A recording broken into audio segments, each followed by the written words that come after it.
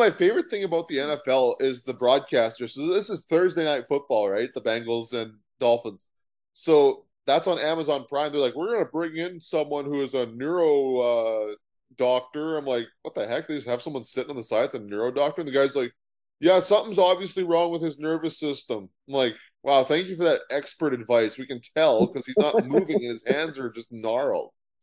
I like Next time they could call me in. I'll be the does neuro does specialist. Amazon Prime just supply a neuro doctor there? I don't understand.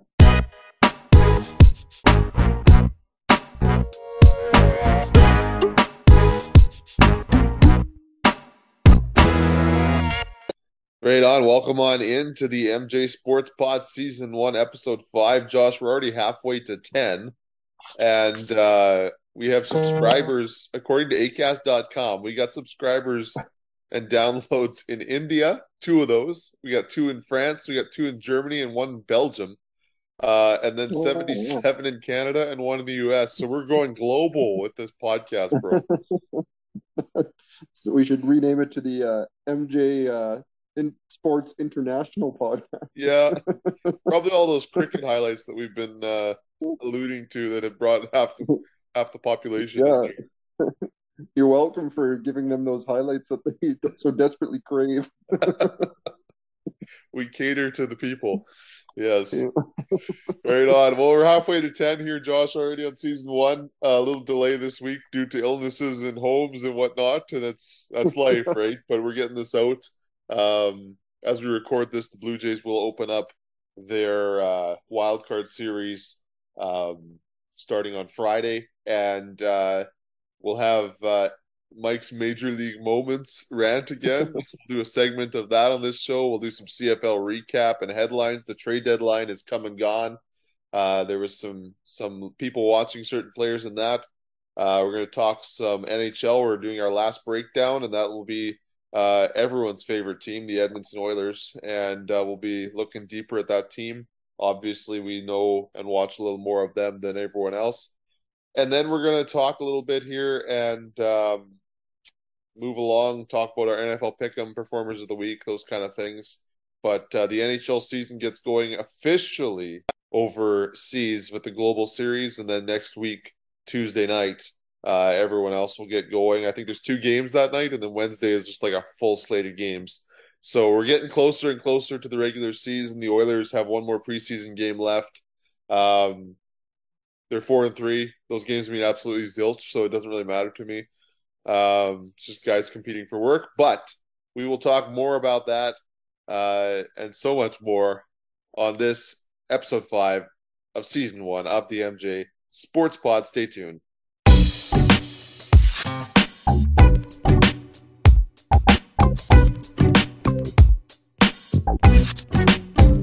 Right on. Welcome back to the MJ Sports Pod Season 1, Episode 5. Mike and Josh with you. Josh, we want to talk CFL just briefly. And more than breaking down the games this week, I want to talk some headlines because there's actually been some intriguing storylines emerging as the playoffs get nearer. Obviously, the biggest news right now in the CFL is that the Red Blacks have parted ways with coach Paul LaPolice after a 6-win, 22-loss record over not even two full seasons. Last season, obviously, just complete disaster. They didn't really have any stars, and so you don't blame them for that. They were starting Evans for most of their games by the end of the season. Dominique Davis and Nichols both weren't available halfway through the year already. This year, Mazzoli went down, and they were back to Evans, and then they got Arbuckle. He did okay. But the problem there, I think, lies a little deeper. They have been the most disappointing team of the CFL because in the offseason for free agency, they signed everyone. It's like if they weren't going to another team, they were going to Ottawa. So Yeah. it's been disappointing. What do you think about that with LaPolice? I'm not surprised. Surprised it took this long, and surprised they do it with what do they got? 4 games left, I think Ottawa does, and rather than in the middle of the season. Yeah, I think that's kind of what surprised me was the timing of it. I mean, at this point, I think almost was waiting just for the off season. I mean, they waited this to this point. It's like 4 more games because are they in a playoff position still technically or not really? Uh, I think the playoffs are basically done on them, but they are like a win back of Hamilton, but the Riders have 6 to cross over so far. So I think it's pretty much a foregone conclusion they won't make it, but stranger things have happened in the CFL.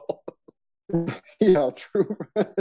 But yeah, I think that was the most intriguing thing about it was just the timing of it. Like, if you're not in the playoffs, why not just ride it out 4 more games and then focus on it in the off season more so than like honestly, if you're out of the playoffs, what's the coaching change going to do at this point? Not too much. Hmm. But I almost feel bad for Lapolis too because it seems like he has great success when he's just running like the offense or the defense. Is he offensive coordinator? I think he was I for a believe league. he was. Yeah, I think he was trying to do it all, and that didn't work. Yeah, and like uh in previous before he was head coach, he was offensive coordinator at a lot of places, and like he seemed to really thrive under that when he just focused on that. Um, but I don't know. It kind of reminded me a little bit of that the defensive coordinator from Calgary. His name is escaping me. Who went to BC as a head coach there? Oh, Clay Brooks. Yeah. Yeah, and he like I think he got the short end of the stick there because that team was not very good, and They, he had 1 season, and then they yeah. just canned him. But like Well, he they didn't really also have much paid. to work with. Yeah, he didn't have much to work with, and they paid Mike Riley all the money, so there was no offensive line. And what are you Yeah, going to do when you're not getting the ball? Like Mike Riley, it's no wonder he retired. I mean, he's getting shellacked with hits here and there all the time, and I hope like we haven't heard of Clay Brooks. He didn't even become a DC anywhere else again. Like I really do feel bad for him because he had a lot of potential there, I thought. But yeah, I agree. I think if he would have had a bit better of a team, he could have gotten like another year to prove himself. If they kind of went the route Ottawa went, which they kind of almost did, like they improved a lot in the off season mhm. after he was gone, and they brought in Rick Campbell, and like then out of nowhere comes Nathan Rourke, and they've kind of had like this great season so far. Yeah. So like I don't know, I just kind of felt bad for him, but yeah, the whole Lapolice thing, it's just the timing of the stuff that surprises me. Like I kind of didn't think he would last into next year, but like with 4 games left, you almost think they would have just ridden it out? And I mean, that fan base had been crying for Lapolise's head since like week 8. So it's not a crazy thing that's going on there. Um, Hmm. or I should say it is crazy. It's not crazy that the fans are like happy with the change, but yeah, the timing is just so weird. Um, Yeah. Granted, on the other side though, I mean, there's uh their GM. It's his first year, right? Like it's not a like he's walking through the waters as a first year GM as well. Like these kind of decisions aren't something he used to do all the time. No, Um, exactly. so there is that side of it too. Prior to the Rider game, I was at the Riders Bomber game, so I've watched the Riders lose to Winnipeg 3 times in the month of September live each time. Um, and my father-in-law asked, he's like, "What's it like to watch your team lose 3 times to the same team live in a 1 month?" I was like, "Well, sucks." But anyways, but I mean, before that game, Jason Moss irritates me this year as the Riders' offensive coordinator because he's calling plays that are just bananas, like that, like the Labor Day game. He threw the ball on 2nd and 4, right? And if the Riders would have run it, they could have kicked a field goal, won the game, in my opinion. So like a lot of people have been like, "What is Jason Moss doing?" So when Police gets fired, it's like, "Oh man, what if he came to Saskatchewan?" Because like you say, he's run offenses very well, and he's been in Saskatchewan before. Um, so I'm like, okay, sweet deal. Then the Riders go into Winnipeg. Fajardo puts up 300 plus yards, deep ball after deep ball. Schaefer Baker had 3 catches for 110 yards. That's insane. Um, and they're scoring touchdown, field goal. Like they're moving the ball. They move the ball way down the field, turn it over. Way down the field, turn it over. That's why it's 13 points on 300 yards, is because they were moving it well, and then they would run into problems.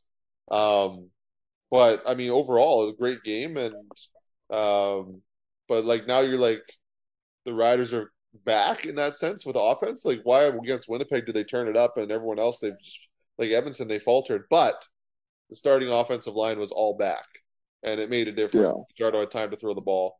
Um, Bombers were without Jeff Coat, who is the other pressure on the other side with Jefferson, so there is give and take there like that, but. I mean, I'll quickly run through the scores here last week. So Winnipeg 31-13 over Saskatchewan at home. All the home teams won except Edmonton again. They set a pro football record, not CFL, pro football record with their 15th consecutive home loss, 25-18 uh, against Montreal. And Cornelius threw a pick six with like a couple minutes left in the game. It was like, okay, that seals that.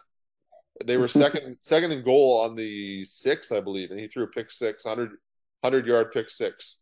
I guess they're on the five then, if or at the 10 if it's 100 yards. But anyways, BC then goes 34-19 over Ottawa. Lapo gets canned there, and then Calgary stomps on Toronto 29-2 at home. Which means Montreal is now 2 points back of first place. All of a sudden, everyone thought Toronto was going to run with it, but here we are. It's crazy playoffs. BC Calgary are tied for second, and the winner. I mean, Winnipeg hasn't clinched the West. They probably will. The West final will probably go through Winnipeg, but that's how it is. And then the Riders play Hamilton this week, and Hamilton's the team they have to beat in the standings to cross over. So that'll be a playoff game. That one's in Hamilton. The Riders are already 1-0 against them this season. But I mean, you play it like you did in Winnipeg. I think they have a good chance actually to win, and that's just based on what I saw in Winnipeg. But what do you think of the CFL? The standings are tightening up everywhere except Winnipeg is just riding high, and it's getting closer and closer. Yeah, like you said, Winnipeg hasn't clinched, but I think that you can say they've clinched pretty safely at this point in the year. They've been pretty dominant, only losing 2 games, I believe. So, like, I mean, if you say it, do you jinx it? I don't think so. I think Winnipeg's kind of your team to beat for this year again. Like, I feel like they have a pretty good chance of going three-peating. Mm-hmm. But yeah, this time of year is always weird to me because it's like it's almost like you're in limbo, like you're just waiting for playoffs now that there's like a couple games left kind of thing. And like the standings are kind of solidifying, and then like you said, you got like the Riders trying to cross over, and you got the race for the first in the East and like stuff like that going on. But like uh it's not like kind of mid-season where there's like a lot of room to move around in the standings. It's just kind of a Yeah, couple more weeks here, and then we get into playoffs. So um yeah, kind of just looking forward to the playoffs at this point. yeah. Well, and who would have thought at the beginning of the season? I remember the Riders were 4-1 to start the season. Um, they've since gone 2-10, but that's fine. But they were 4-1 to start the season. They were third in the West, and the East was like one win was first place. And I mean, like, who would have thought now the East would be heating up? It's like what Yeah, yeah, of all times. true. But I guess it's better for the CFL when there's a good race there. But Toronto like was sitting there for so long, and Montreal just keeps winning games. Like you got to look out. Trevor Harris and the Owls could get the bye. Like it's going to be a Yeah, tight race. And the problem is, of all the East teams, the only teams the Riders have lost to, Montreal and Toronto, the two teams that they will probably have to face at some point. Now, Montreal and Hamilton are the only teams to beat the Bombers, right? They're so statistically it would go well.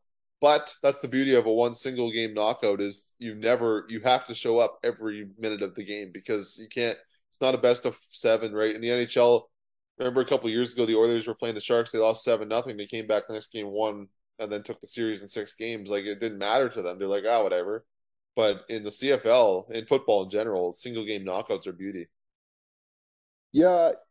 I have a love-hate relationship with the single game knockouts. Like sometimes I wish it was a best of three, but that would extend seasons like far too long and those sorts of things. But Mm-hmm. um, just because like you never know if you have an off night, like stuff like that happens, and then your season's done. I've always like not been a biggest fan of the single games, but they are also interesting because it's like if you have an off night, like you got to figure out a way to turn it around pretty quick. Yeah. Well, I mean, even in MLB, right? They've switched those because the wild card game used to be the two teams. They would play one game. The winner got to go on and play in the playoffs. The loser, after 162 games, if they lose that one game, they're done. Like their season's over. And I watched the Blue Jays win the wild card one year, so they got to play at least another series, which was nice. But I mean, for the Baltimore fans, which being in the AL East, I don't really care.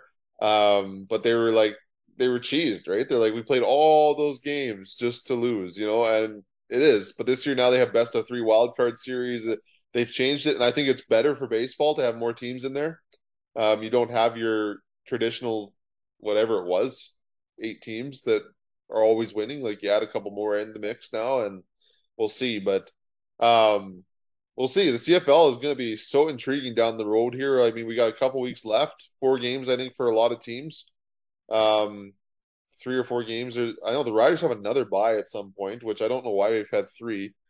Um, but the Bombers, I mean, they're 13-2, right? So they have that's 15 games. They have 3 left. Ottawa has 4 left. Like that's kind of where we're at now. And we have the Riders and Ticats this week. We have the Lions are in Toronto, so that's going to be Toronto's got to win at home because Montreal is playing Ottawa, which at this point looks not terrible for them. And Edmonton is, we'll just say they're in Winnipeg. I don't see them winning that game, but they're in Winnipeg. And They're down for a visit. yeah, taking in the sights. Um, but yeah, and I think the other storyline that we want to just quickly touch on is Bo Levi Mitchell stays in Calgary after the trade deadline passes. A lot of people think there's been a lot of rumors that he will end up in Saskatchewan at some point if Fajardo doesn't turn it around. The very next game, Fajardo goes out, throws 300 yards. So it's like, okay, but I think if I'm Calgary, I'm not trading him. Like, what happens if something goes wrong with Jake Maier? You still have someone in the playoffs. You know what I mean? Like, I don't think Hufnagel was in a rush to trade him.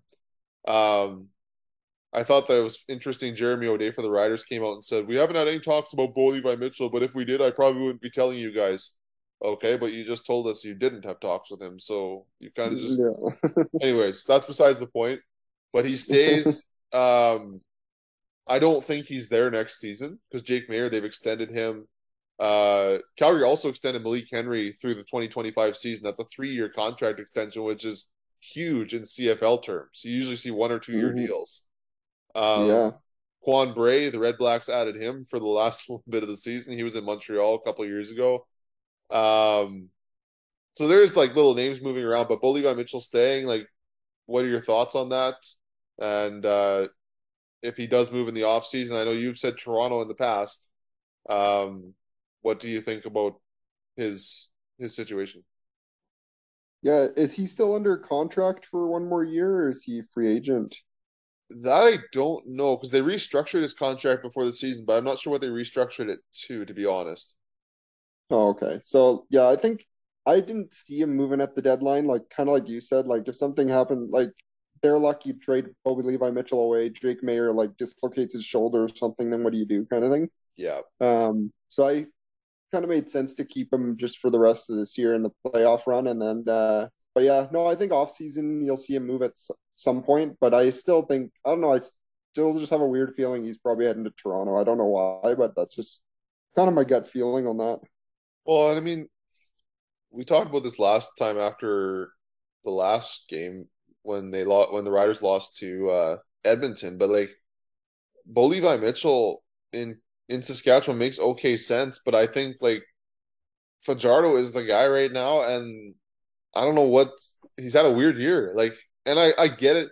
If I'm running for my life for 12 games because the offensive line doesn't do their job, I mean, no wonder his numbers are skewed, right? But um, it's crazy. But yeah, I mean, he's got options, and Mitchell can dictate where he's going. I think he's earned that right. I Oh can yeah, for I can sure. see Huffnagel actually making that work with him, like being like, okay, where do you want to go? Because you've proven yourself here. We've talked about that many times on this podcast that he has nothing left to win in the CFL. Like he's won it all. Um, Well, and he's got a family too, if I'm not mistaken. Like he I think does, he's yeah, married and have kids, so like that also plays a big role in it. Like if you're moving somewhere far away, or if you want to just like I don't know, like go join like Edmonton or Saskatchewan or like somewhere close enough that you don't have to move your entire family situation. Like, yeah, and I think that's why a lot of the insiders were predicting Saskatchewan when this mayor extension came was because it's like Edmonton had just signed Cornelius to a 2-year extension. mm, And so it's like, well, that doesn't make any sense. Like he signed as mayor signed, and then all of a sudden it's like, oh, Mitchell's available. Like, but Chris Jones could can Cornelius and bring him in. I mean, that's what he does. Anyways, but it's yeah, it'll be interesting to see where he ends up. I think yeah, well, it is going to be an off-season move now because deadline's passed, but it's Interesting to see where he plays, but yeah, we'll watch intriguingly Friday night. I think is going to be the game of the week with the Riders and Ticats because that'll have a lot of implications for crossover. Um, but yeah, that'll kind of wrap our CFL segment. We want to get to a lot more here talking Oilers on the other side of the break, and so we will invite you back in. Stay tuned on the MJ Sports Pod.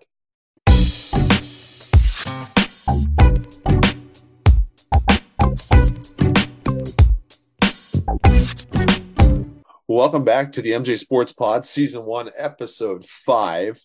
We want to turn our attention to the NHL. Josh, there's been some headlines that have been making news, I guess is the way you would phrase that. But we want to talk about a few of them. I think the most notable one right off the hop before we talk about some signings that have taken place since our last episode is Cam Talbot, put on the shelf for 5 to 7 weeks. He's their prized goaltending acquisition in the offseason. Anton Forsberg, I guess, gets the role. Too bad they don't have a backup Swedish goalie that they can rely on as a third stringer because they traded him for Talbot. And so that's where they're at. What do you think on the Talbot situation? That's really too bad for the Senators, who are showing a lot of promise in the offseason. We'll see where it goes and how long that lasts. Yeah, no, it is interesting. Like they claimed somebody from off waivers, another goalie, just as an insurance policy, I think at this point. But it is very interesting. Like there seems to be a lot of like injuries coming up going into the season here, and like he's one of them. And then there's guys even from like last off season, like what's his name, Anthony Duclair, I think is out for most of this year. Like Charlie McAvoy was injured last year. He's out most of the year, and like Brad Marchand in Boston, and like, um, but I was listening to another podcast, and it's just kind of crazy. Like, it's just like because of the era of NHL, like how hard these guys train in the off seasons and stuff. There's just a lot of injuries that seem to come up like before seasons even start. Now it's kind of crazy. Mm-hmm. Well, and I mean, you see it in baseball too. Like spring training is a month long, and they're like, "Why is it so long?" Because you got guys. One year, Marcus Stroman stepped on a sprinkler and tore his ACL. Like that's a fluke thing that's not going to happen during the season because it's weird, right? You got guys tearing things. They're working hard. They're Yeah. all off season, like you said. It's just crazy stuff. So the Senators now with the goalies have Talbot, Forsberg, and Magnus Hellberg is who they just claimed right off waivers, I believe. Um, and we'll see Yeah. where it Yeah, goes. that's right. We'll see how that looks and where that goes in terms of Senators. We hope they can get a good start so when Talbot does come back, he's ready to go and they can because he will backstop that team to wins. We saw him do that as Oilers fans a couple years ago. We felt, oh, that's already 6 years ago, I guess, but it felt like a couple years ago. And yeah, so then we get to some signings here, Josh. We'll just highlight a couple of them. I think a Leafs one that's worth mentioning is Rasmus Sandin. Like there was like big deal that he might not get a contract or what would it look like? They need him. He's 22 years old. He's a left shot defenseman, like all this stuff. He signs for 2 years, 2.8 million, 1.4 million a season. Jake Allen signed a 2-year extension, which kind of solidifies him as the starter in Montreal, I guess now. 2 years, 7.7 million. That's quite a lot, I thought, for a goalie that had 9 wins last year. Right? Like it's kind of a weird a value. Um, Hmm. Nathan Beaulieu, he signs in Anaheim for 1 year. He was there on a PTO. So they've since signed him. And then Barzell is the big signing of the week. That took place on Tuesday, October 4th. 8-year deal, $73.2 million, 9.15 million a season. 59 points in 73 games last year, 25 years old, right in the prime of his career or entering it. And then Jason Robertson was holding out on Dallas. He wasn't coming to camp without a contract. He has since signed 4 years, $31 million, 7.75 million. But I mean, the guy had 79 points in 74 games. He's 23 years old, so he's more than a point per game producer. Not a bad. I mean, I don't think he was going to leave Dallas. Dallas isn't going to let him walk for nothing. Um, it's just kind of intriguing that it was so long. You know what I mean? Like he's UFA, I guess now. So once that's up, and we'll see. Yeah, I think I almost would classify Jason Robertson as a bigger signing than Barzell, just because of the state of Dallas and their cap situation with Ben and Sagan and like these guys tying up a lot of the cap space and how Jason Robertson was holding out. And from what I understand, from what I've read and heard, was that he was looking for a long-term deal and they didn't want to go long-term with him. So I mean, uh, in the sense, they kind of bridge him for now. Um, Mm-hmm. Yeah. but the Rasmus Sandin one is kind of funny to me because I was listening to another podcast. I listen to a lot of sports podcasts during the week, and I can't remember which one it was on, but they said in one of the Leafs games recently, they lost a defenseman and they had Alex Kerfoot and Kelly Yarncroc playing defense because they didn't have enough defensemen. And then the next day, Rasmus Sandin signs with them. So, like, I think from what it sounds like, it's like, oh, I have a starting role now, kind of thing. And he took advantage of it and signed his contract. But Sign me yeah, up, coach. yeah, exactly. So yeah, like just a lot of intriguing signings, like uh kind of going into the season here. Some of these guys, like all these guys, I think, with exception to Robertson and Sandin, still have a year left on their contract, but they're in that window where they can re-sign. So Yeah, a lot of them are extensions, right? There's a couple that were like Ryan McLeod for the Oilers. He was skating with the team, and everyone's like, "Well, it must be just inevitable." And so he signed a 1 year deal, just above league minimum, which is not bad. He had 21 points in 71 games last year. He's just kind of his first full season, but that guy's a gamer, and I've liked him since he came on the team. Um, the way they're shuffling the lines, it looks like he might be the third line center actually, and allow Nuge to play wing either on that second or third line, like interchange it as you need. So that might be a not bad thing for him. Ryan McLeod, I think, is going to be a bottom six guy for his career. He could emerge as a winger on one of those top two lines if need be it from time to time, but for a career, I think he's going to be kind of that third line center wherever he goes, barring some magical season that he's going to go on. But um, yeah, interesting signings for sure. I do have to ask you, Josh. You listen to a lot of sports podcasts. Which one would be your favorite? oh man, I it's hope the actually a tough MJ question. Sports Like, Pod. well, yeah, of course that one, but I just mean the ones I listen to during the week to get other information. It'd be hard to decide. I listened to one, two, three, four, six other sports podcasts during the week. So it's hard to kind of narrow that down to one. I might listen to one during the week. Uh, but I guess you get all the info and then I do all the editing here for this podcast, so that's where it goes. Um, but speaking of McLeod, that's a good segue, Josh. We've done 6 NHL Canadian team breakdowns, trying to be fair to them, like as much as we don't like maybe some of the teams.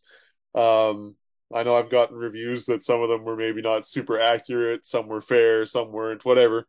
But we're at number 7 now, and we decided because we were Oilers fans, we would do Oilers by themselves.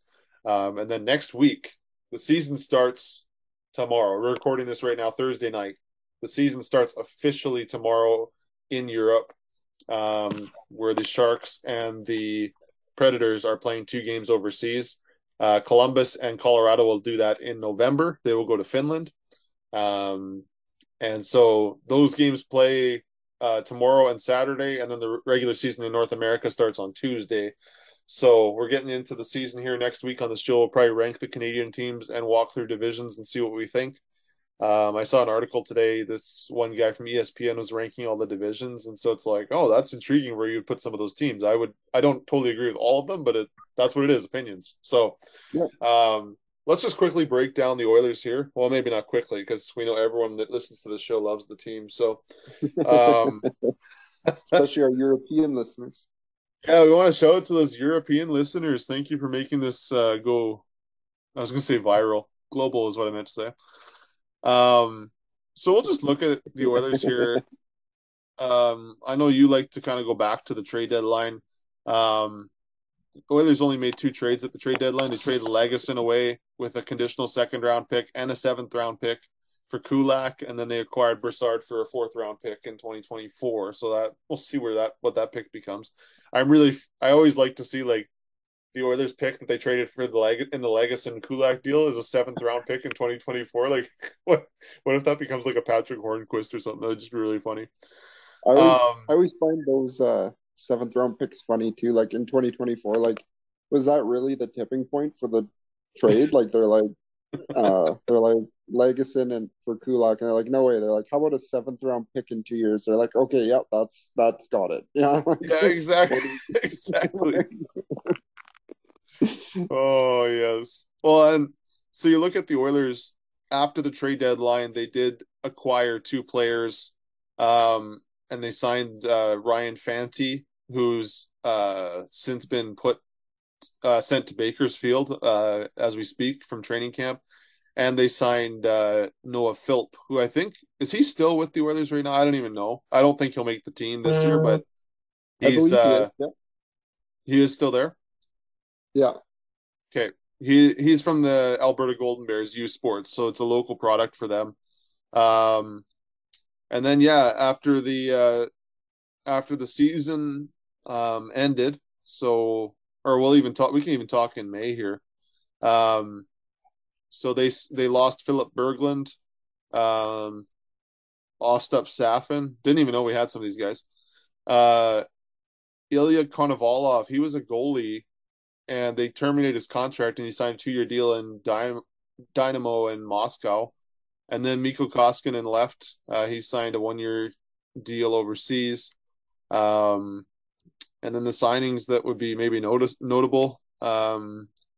They signed Nima Leinen on March 10th. They signed Borgo, their draft pick. These are entry level deals too. Carter Savoy entry level, and then Brad Malone an extension. So that was kind of the end of 2022. And if we look at the beginning here, since then, they traded away Zach Kassian in July. And their first round pick in 22, their third round pick in 24, their second round pick in 25 for the first round pick in 2022, whom they then drafted Reed Schaefer. So we'll see where he becomes. He's a big player. He plays. People were joking. They're like, "Why would we trade Kassian for a guy that plays like Kassian?" But I don't know if that's a fair accurate. Like, I haven't seen this guy play, so I don't really know. Probably because he's going to make less than $3.5 million, and actually might be more engaging than Zach Kassian. Good reason, right? Good reason. Um, and that was the only trade the Oilers have made all off season, which I find absolutely amazing. The rest has been free agency or something. So Kyle Turris, he retired. Duncan Keith retired and then signed with the Oilers on a what's his role, Josh? Do you know his role? Some like advisor role. Yeah, it basically, from what I understand, he's going to be almost like a scout Yeah, um, for them, but like he pulled the Marty Brodeur. basically he's going to live in BC with his family and scout games out there for the Oilers, kind of thing. That's what I understand. Not a bad job, right? Marty Brodeur, he played his whole career with the Devils, gets traded to the Blues, and signs as an advisor with them.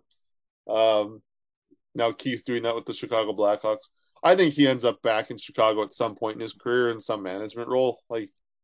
I But you I never don't know. think I don't know because like his whole family's out in BC, so I think that's why he kind of chose to stick around with the Oilers and get like in That's that true. role. Like I don't know if you like he played in Chicago his whole career, like he does. Like they did great things for him, but with his family all living out in Western Canada, like I don't know if he would want to move all the way down there for like some sort of other role. Like I think with doing that with the Oilers, he can kind of stay close to home with his family still. True enough. True enough. I uh I want to just quickly touch on the other guys that left. Colton Sevier signed overseas. Cooper Marody signed in Philadelphia, and Josh Archibald, who played a few games for us because he wasn't vaccinated. Um, Sad that that's how it ended because I thought he was a gritty guy on the bottom six for the Oilers. But if you're not going to play half the games and you're out, and I mean, he shows up in the playoffs, it's like, where were you all off season? Like, but he only played down south, and there's just crazy stuff going on. But sorry, Josh and I recorded this video, and it just looked like he was just beating his couch. I don't know what was going on over there. What is this cat trying to climb up on my head here? I'm trying to be serious, and I just see him mute his mic, just wailing and his arm in the air. I was like, "What the heck's going on?" Anyways, we'll get back to this. So Colton Sevier, Marody, and Archibald are gone. That leaves a total of five guys. Who they bring in on free agent day? They brought in Greg McKegg from the Rangers. They brought in Calvin Pickard from the Red Wings, who will be kind of our depth goalie. The prized possession of the Oilers and Toronto Maple Leafs exchange program is Jack Campbell. So we have Hyman, Campbell next year, hopefully Matthews. No, I'm just kidding. That won't be happening. But so we signed those three guys on the opening day. Obviously, Campbell is the guy they're going to talk about all year. We signed Matthias Janmark from Vegas for 1 year and Ryan Murray, who we talked about that on the first episode of the podcast. Like him and Yakupov went 1-2, and we were like, everyone in Edmonton was hoping he'd be there. So he's come home with a Stanley Cup ring, no less. Mhm. So we're looking forward to that. But Josh, let's talk quickly about some of the interesting signings that the Oilers made down the road. So on that free agent day, they re-signed some guys, Evander Kane and Kulak. Now, Evander Kane, this is what I love about Ken Holland. Chiarelli would have, I think, folded and paid them what they wanted. But Ken Holland said, I'm offering you this, offering you 4 years, that's that. And they're like, no, we're going to go look elsewhere. They circle back, sign that deal. They're like, oh, yeah, no one else offered us more. And Holland's like, okay, thank you for coming back. And then Kulak did the same thing. But Yeah. in fairness to Kulak, he had a breakout year, so I would test the market too, see what's going on. But he wasn't quite like Kane, but like the Oilers said, we're offering you this and 4 years, take it or leave it. He went looking and he circled back by mid-afternoon that day. They had announced they had signed him. What did you think of those two moves, and what did you think about Ken Holland's maneuvering? Yeah, no, I appreciate it, and I kind of thought we would lose Kane for sure, but I think the big thing was any other team that would sign him would probably only give him a 1 year deal. I think the Oilers were the only ones who were willing to go longer term with him, and I think that might have been a selling point to it on his side. I don't know, Yeah, um, but the thing that always worried me too is there was still that whole thing with the Sharks going on that like the grievance there thing. was a whole side effect or like side point to that Yep. that if something had happened in that he would become a San Jose Shark again, Yeah. and like he could have just done that and then the others would be like, oh well, like no, he's gone. And I did hear on one of my podcasts that I listened to that if that happened, like who knows if like Ken Holland and well it would be Mike Greer now like had a could have a deal like waiting on the back burner too. Like if he becomes a Shark, we'll trade you this if you retain half the salary, kind of thing. Like Mm-hmm. there always could have been something like that in the works too. And I think what how did it work out? They came to a settlement that I think they basically top him up to 7 million a year or whatever he was making. Yeah, There's it something worked like out in his favor there, right? Like, yeah, so like he gets his 4 years in Edmonton at five or whatever it is, and then the Sharks are going to pay him whatever it would be to make up to seven, is what it sounds like, which is what his previous contract was, I believe. mm-hmm. Um, but yeah, no, I'm happy to have him back. So much controversy with him and his personal life and stuff, but the player on the ice, like it is incredible, and the fact that he wanted to come back to Edmonton after all that kind of speaks to where Edmonton's at right now in their window. And then kind of same thing with Kulak. Like when he left, is like, oh man, like what's the left side gonna look like now? You got Darnell Nurse and Philip Broberg's like the second guy in a left shot, and it's just like, oof, like you're kind of worried about that. And then he circles back, so now you kind of have Nurse, uh, Kulak, and then you got kind of Broberg Murray on that left side third pairing. So Mm-hmm.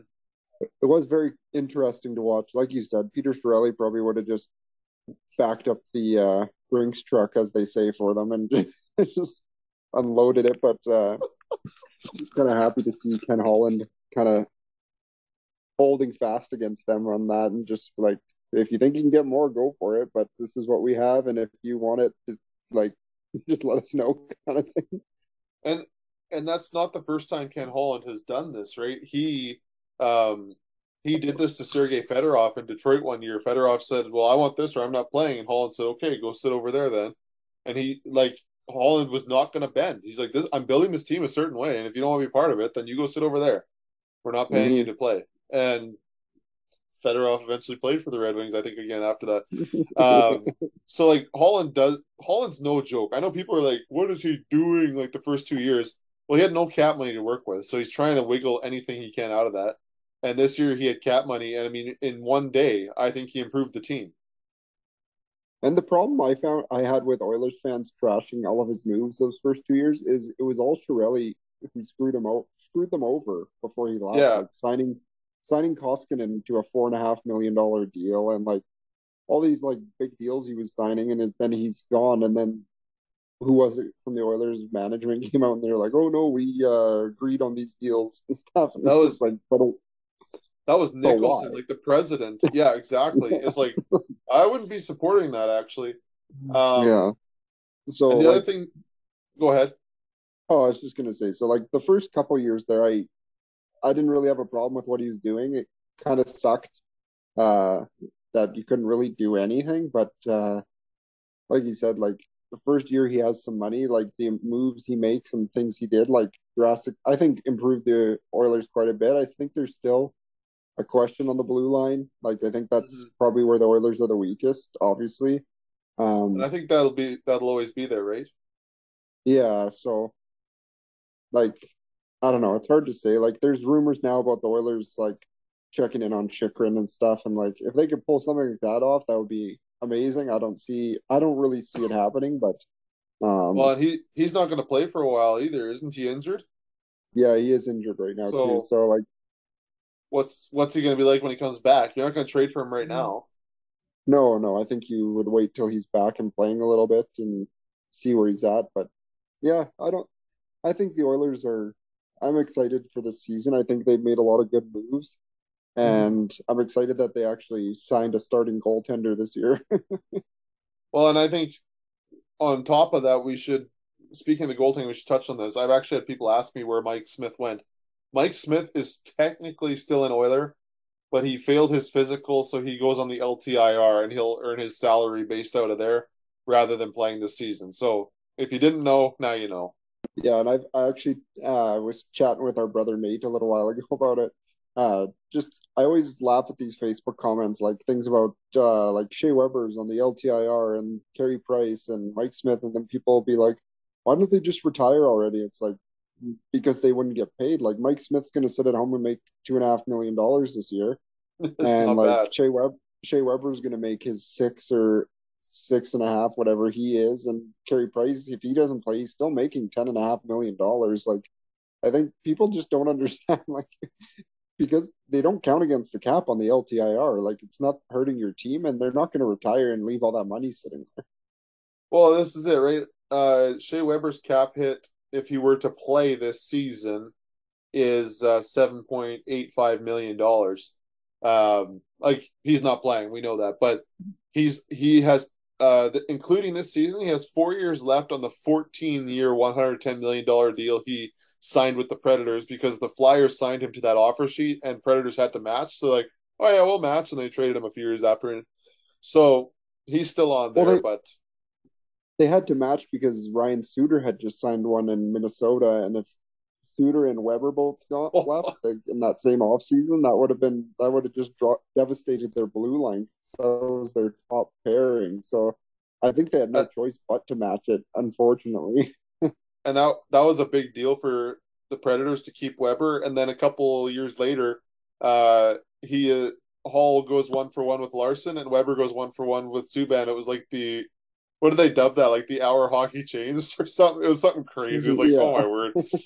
But anyways, let's get back to Oilers here. So that's kind of their goaltending. It's going to be Campbell and Skinner, as some of the pages have termed it. It's going to be Soup and Stew, which I love the nickname. I actually saw a T-shirt with that Yeah. on it. I was like, "Oh, brother!" Um, so that'll be there. The other thing we want to touch on with the Oilers, though, just a couple more guys they added. or signings they made. So they signed those five guys, re-signed Kane and Kulak, signed Campbell, McKaig, and Pickard on opening day. On July 15th, Reed Schaefer signed his 3-year entry level deal. Then Puljujarvi signed an interesting 1-year deal for more money than I thought he was going to get. And then Yamamoto signed a deal 2 years as well. And then Benson signed, and everyone's like, okay, where is the money for McLeod? But McLeod has since signed a 1-year deal. And then on September 30th, this one kind of went under the radar, Josh. I love this name. Maximus Wanner or Wayner. I don't know how you pronounce the last name. Maximus. Sounds like some like Hercules thing. Yeah, I saw that one too. uh, Yeah. well, let's talk here. I mean, the Oilers are going to be decent. They've since released Virtanen. They've sent some guys down to Bakersfield. Pickard's on his way to Bakersfield, barring waiver clearing, but I don't think he'll get picked up. Um, what do you think about the Oilers? Like, it's hard to predict what their season's going to be like because we are fans. Like, it feels so biased that we do this. Um, they made it to the third round last year. They didn't win a game. Do they go farther this year, in your opinion, with the team they have there right now? I want to say yes, but I think realistically, no. I think Okay. just from like what I've heard too, like with like interviews with McDavid and stuff, people are always asking him that, and it's like 2017 or 2016, whatever year that was, they were in the playoffs. I can't remember. Yeah. They made it to the second round, and then it took all like they got eliminated, and everyone's like, "Oh, they're finally making the step." And then it took till this year to get back into the playoffs. Like just because they were in the third round last year doesn't mean they're going to make it again this year. I think they will like make it Mm-hmm. to at least second, third round again. I don't know. I don't know if they can make it to the finals though. I think their blue line isn't strong enough in my opinion. Like I think before they got to make some sort of addition there before they Yeah. you can say that they would be strong enough to make it to the finals, but that's just my opinion personally. But what do you think? Yeah, I think they get through conference finals again because they've learned what it takes to get there. But I agree with you. They haven't gone all the way to the cup final yet. I know in '06 when the Oilers went on that run, they sneaked in 2 days before the end of the season to eighth place. They were supposed to get swept by Detroit. They mashed them in 6 games, not seven, six at home. Then the Sharks, they went down 2-0. They won 4 in a row. Then they won the first three against Anaheim and win that one in five. And then all of a sudden they're in the cup final against the Hurricanes, who also weren't like Buffalo was on the verge of being in the cup final against the Oilers, which you look at today's NHL, that seems like Buffalo and Edmonton. What a matchup. But um like anything can happen once you get in there, right? But none of those Oilers had playoff experience because the Oilers were so bad for so long. They just rode it out. But they had Chris Pronger on Mm, the back end. They had Spacek on the back end. They had Marc-Andre Bergeron on the back end. Steve Stais, who joined the Oilers today in a front office role. They had like veteran guys back there. And then Dwayne Rolson just caught fire, right? So it does take a little bit of luck and putting it all together. Do the Oilers get to round three? I think so. Cup final. As a fan, I would hope so, but I don't know. yeah. Um, I I realistically, and the other thing is, all the other teams are gunning for these guys now because they're good. You know what I mean? Like it's not like oh the Oilers are coming to town, we have an easy win. But it's Hmm. because that used to be the case, right? It was like we're going to LA, we're about to lose Yeah. this whole road trip. Um, Yeah. we lose to all the California teams, but the Oilers, if you push ahead now to where they're at now, guys are gunning for them. They're gonna have to learn how to win and how to brush off losses because it's like when they get in a little bit of a funk, the whole team just suffers. And I don't like. I think Like McDavid, December. yes, like December with Tippett, right? Like David, our brother went. We went to that Florida game and they lost 6-0. It was just like no one cared on the team to even be out there that day. I was like, oh man. And then like 2 days later, they fired Tippett. They start winning games. David and I are like, oh, if only we could go to those games. But it's that's how they play, right? So um honestly, Oilers, I'm gonna peg them at 48 wins. That's that's actually gonna be the number I do. I'm hesitant to go to 50, but I'm gonna say 48 wins. They're gonna get 100 points with some OT losses, but that's where I'm gonna peg them because I think if Campbell and Skinner both stay healthy, that's gonna make up. They're gonna clean up some of that blue line mess. Um, but Campbell is a roller coaster, just like Smith was. Like he's faced injury before. So if he goes down, can Skinner handle the load? I think a chunk. But then you got Pickard down there, right? So I mean, it is what it is, and we'll see where it goes. But um, playoffs for sure. Third round, I hope. But I'm going to peg them at 48 wins, and wherever that gets them, that's where it's going to go. So Yeah, I think that's a pretty safe bet, the 48 wins. Yeah, I think like I know we're gonna rank teams and divisions later, but I think Pacific's gonna be Calgary, Edmonton, one and two. It's hard to say who's gonna be what right now, but I think those are the top two teams to beat in that division right now.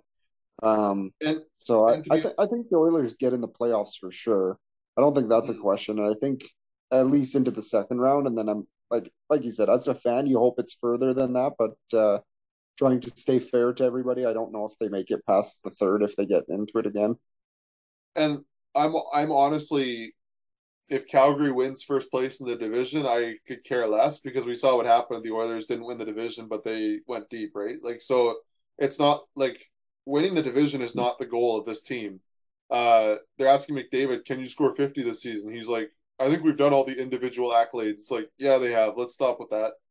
Draisaitl's healthy again. He Yeah, played half those playoffs on one good leg. Like, but it's always the question. You can get to the end of the season and be banged up again, just like they were, right? So yeah, but I'm writing this down. 48 wins. We're gonna go through and predict the other teams next episode on the pod. We'll do the Canadian teams and then rank some divisions, I think. But um, that's our Oilers, and I'm excited, man. 1 week, less than a week now. We're recording this Thursday night. They start on Wednesday, um, and we'll see where it goes. And yeah, we'll ride it out.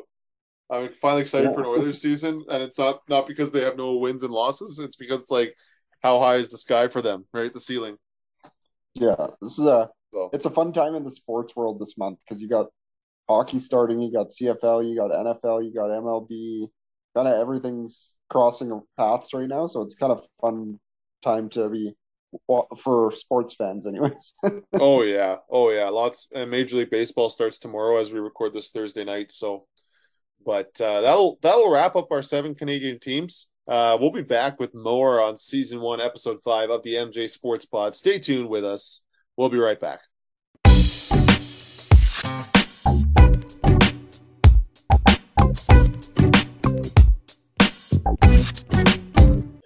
Welcome back to the MJ Sports Pod, season 1, episode number 5, and we are recording a late addition here to the podcast.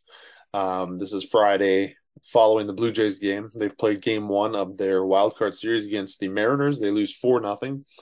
So now they face elimination, backs against the wall, and we'll see what they do in game 2 tomorrow, Saturday, as Kevin Gausman will go to the Hill against Robbie Ray, who we, as the Blue Jays fan base, have viewed as Robbie Ray's replacement. And so we'll see where that goes. It'll be a very intriguing matchup. Luis Castillo was dealing today. He wasn't going to be stopped. He pitched into the 8th inning of shutout baseball, and they carried it over the finish line there with Nunez. And it is what it is, right? It's playoff baseball. And so that's what it's going to be. It's been some intriguing games today. Friday, the first day of the wild card series. We'll see where the Blue Jays go. John Schneider, I think, has earned the right to at least start next season as the manager, regardless of what happens in the playoffs. He's been very, very good with this team. Very intentional with how he's run the team. And there's been differences. Alek Manoah struggled today. And you wonder if the nerves got to him, being that it's a big game. I know he said pressure is something you put in your tires, or that you check your tires for, not in your veins. And so we'll see. We'll see. Hopefully he gets another chance to pitch and we can see him pitch against the Astros. But the Blue Jays are going to have to take care of business now. And should there be a game 3, Ross Stripling will go to the Hill for the Blue Jays. And so it'll be very intriguing to see where we go from here. Waited all this time for playoff baseball. It'd be very terrible for it to end in 2 days of losses. And it's the beauty of playoffs, right? In other major league news, Mike Matheny has been let go, dismissed, you could say. I think along with the pitching coach of the Kansas City Royals. So they'll be looking for a new manager and pitching coach next season, as well as Tony La Russa is going to call her quits and retire as manager of the White Sox. So they'll be also looking for a manager. There will be more that come throughout the way here as the offseason gets going shortly. But the Blue Jays, it's been a ride, and I don't want to. I'm not trying to sound pessimistic, like it's over. I think there's still more in the tank. I hope so, but we'll see. We'll see. Saturday will be very telling. Obviously, they're either going to win or go home, or stay home. I should say stay home because they're at home. But yeah, that's kind of major league moments this week. Quick playoff update, I guess, before we produce the pod and send it out officially. And yeah, so stay tuned. We'll be back with more MJ Sports Pod after the break.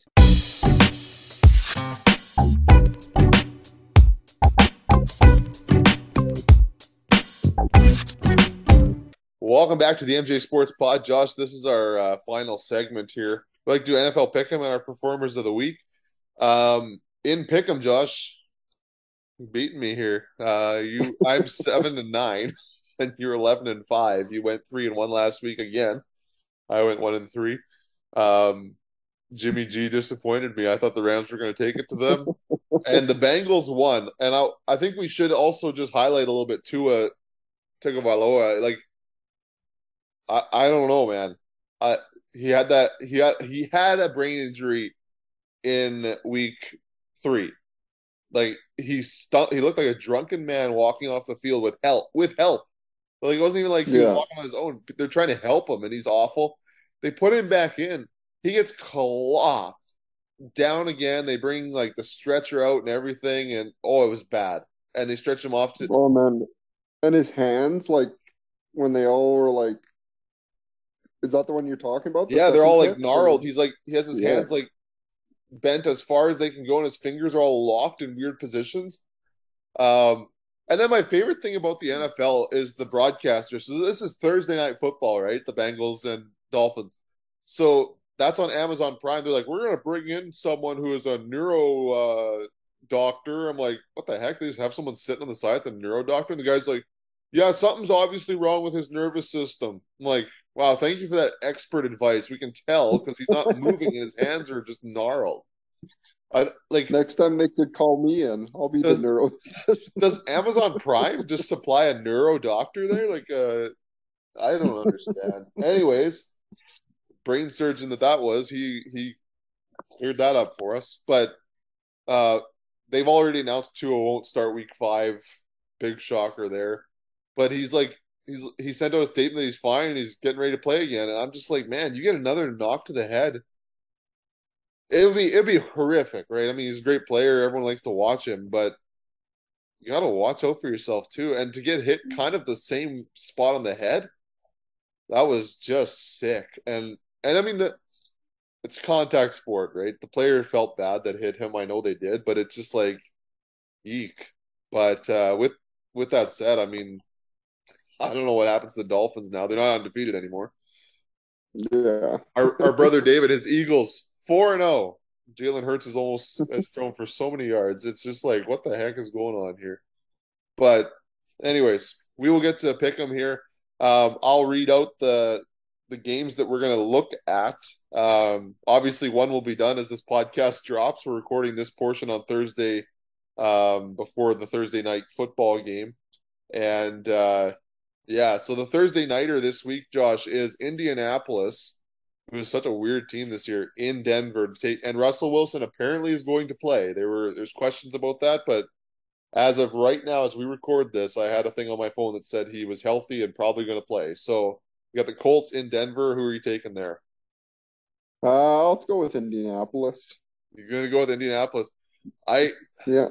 I want to go with Denver. If Russell Wilson's going to play, I think Denver has a chance at home to win. So I'm going to pick the Broncos in that one. Um, America's game of the week is the Cowboys and the Rams, but I want to focus on a different afternoon game on Sunday. The Eagles, the undefeated Eagles, are in Arizona to play Kyler Murray and the Cardinals, and I think that'll be an intriguing matchup. Do you have the Eagles are on the road? Do you have Philadelphia or do you have Arizona there? I really like Kyler Murray, so I think I might take Arizona. Okay, Arizona, and I think Jalen Hurts can do it. I think they can go 5-0. So I am going to go with the Eagles. They'll probably lose now that I've said that. I'm sorry to our brother David.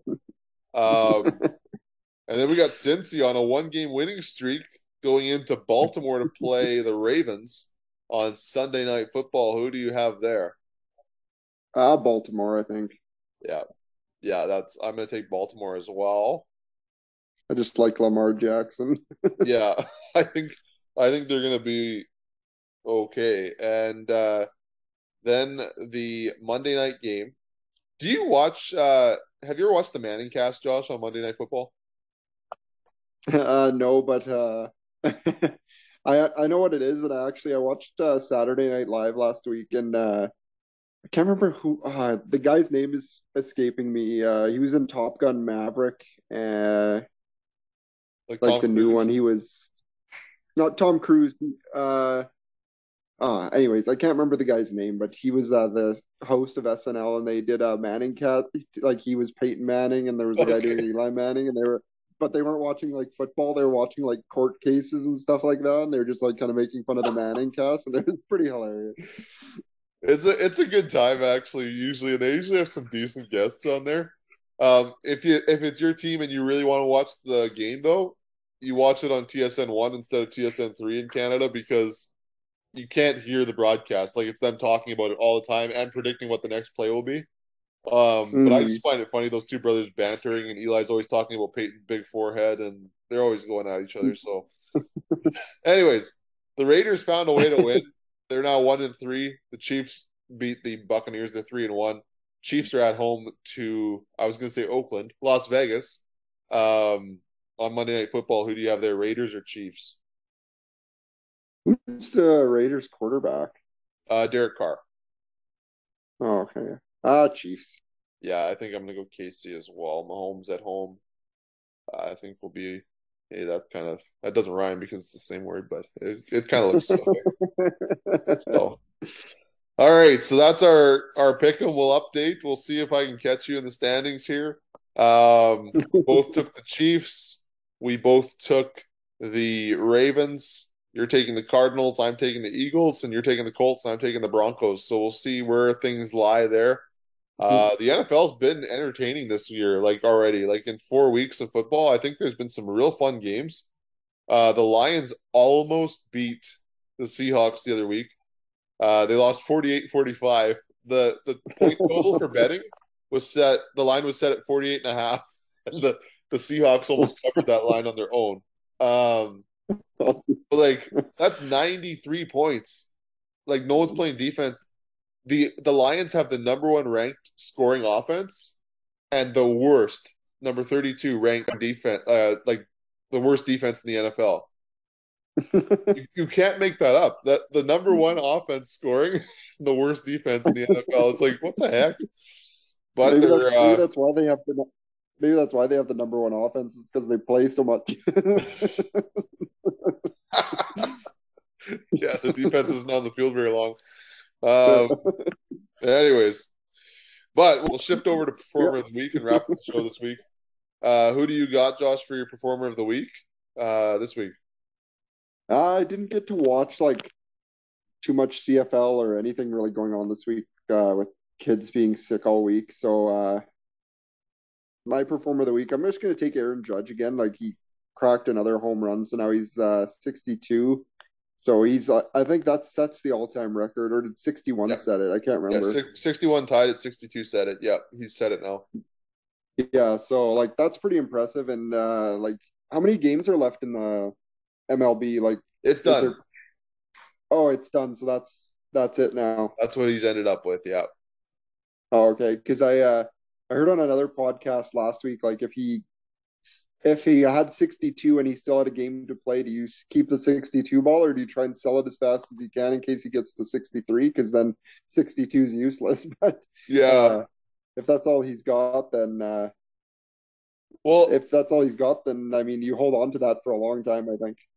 and did you see the guy that caught the ball? He apparently runs a $197 billion business or something. Like Oh, of course he does. he's not hurting for money. someone said he runs a $197 billion business. I don't think that number is right, but anyway, someone said that. They're like, that's like similar to Aaron Judge's next contract. I'm like, yeah, pretty. Um, but that was kind of funny. But um, I know watching when they were in Toronto and they kept walking him, they were so ticked off, right? Like every game, they're like, "Oh, this is terrible! Like, what's going on here?" Um, and so then he hit 61 in Toronto. But I know a buddy of mine, we were like, what if he doesn't get it? Like, what if he sat at 60 for the last 5 games of the season and just didn't? So he goes to Texas, he hits 62 in game 161. So, but I mean, partway through the year, it looked like he was going to obliterate it, maybe even get 70. And then he just hit a Yeah. slump. And it was like, as a Blue Jays fan, I was like, oh, awesome. But no, props to Aaron Judge. I actually saw a graphic yesterday. They said a historic season. So Miguel Cabrera in Detroit hit his 3,000th base hit this season. That was earlier in the year. Pujols cracked 700 home runs. He's since gone beyond that. And Aaron Judge set this record. Like all in the same season, those three things happened, and it's pretty amazing. Aaron Judge misses out on the Triple Crown, which is batting average, home runs, and RBI. He leads in home runs and RBI, and he has 4 batting points off. He bats 311. The leader bats 315. So he missed that by 4 Oh, percentage. Like it's just like, oh my goodness. But playoffs get going right away. But Aaron Judge, yeah, very, very well deserved. My performer of the week, I'm gonna have one and then an honorable mention.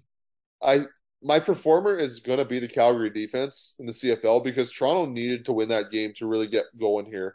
And work towards clinching first in the East. And the Calgary defense to allow 2 points, that's phenomenal. And there was just like they were just playing lights out. So I'm gonna give them my performer of the week. My honorable mention does go to Cody Fajardo because I thought he had in spite of losing, um, I thought he had a real good bounce back game with that offensive line in front of him.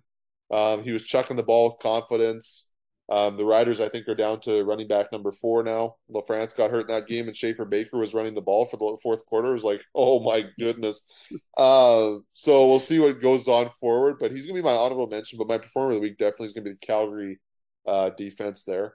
And yeah, we'll see. We'll see what goes in the CFL. We'll see. The NHL will get going by the time we release another episode. It'll be very near anyways, and we'll have already played the first few games overseas, and get going here with the Oilers. But yeah, that'll do it for us on episode 5 of the MJ Sports Pod. You can reach us Instagram, Twitter at MJ Sports Pod. Our email is mjsportspod@gmail.com. Send us ideas, new names for Mike's Major League Moments, things like that. And then you can find us wherever you get your podcasts. We're on Amazon Music, Apple Podcasts, Spotify, Acast.com. You can find us almost anywhere. Be sure to rate us, hit subscribe, and tune in for more episodes of the MJ Sports Pod. Josh, you have a good weekend. We'll catch you next week on the show, and yeah, we'll look forward to episode 6. Hopefully a bit healthier next weekend. Next week. That's great. That's right. Well, for us, stay safe, take care, and we'll catch you next week on episode 6 of the MJ Sports Pod.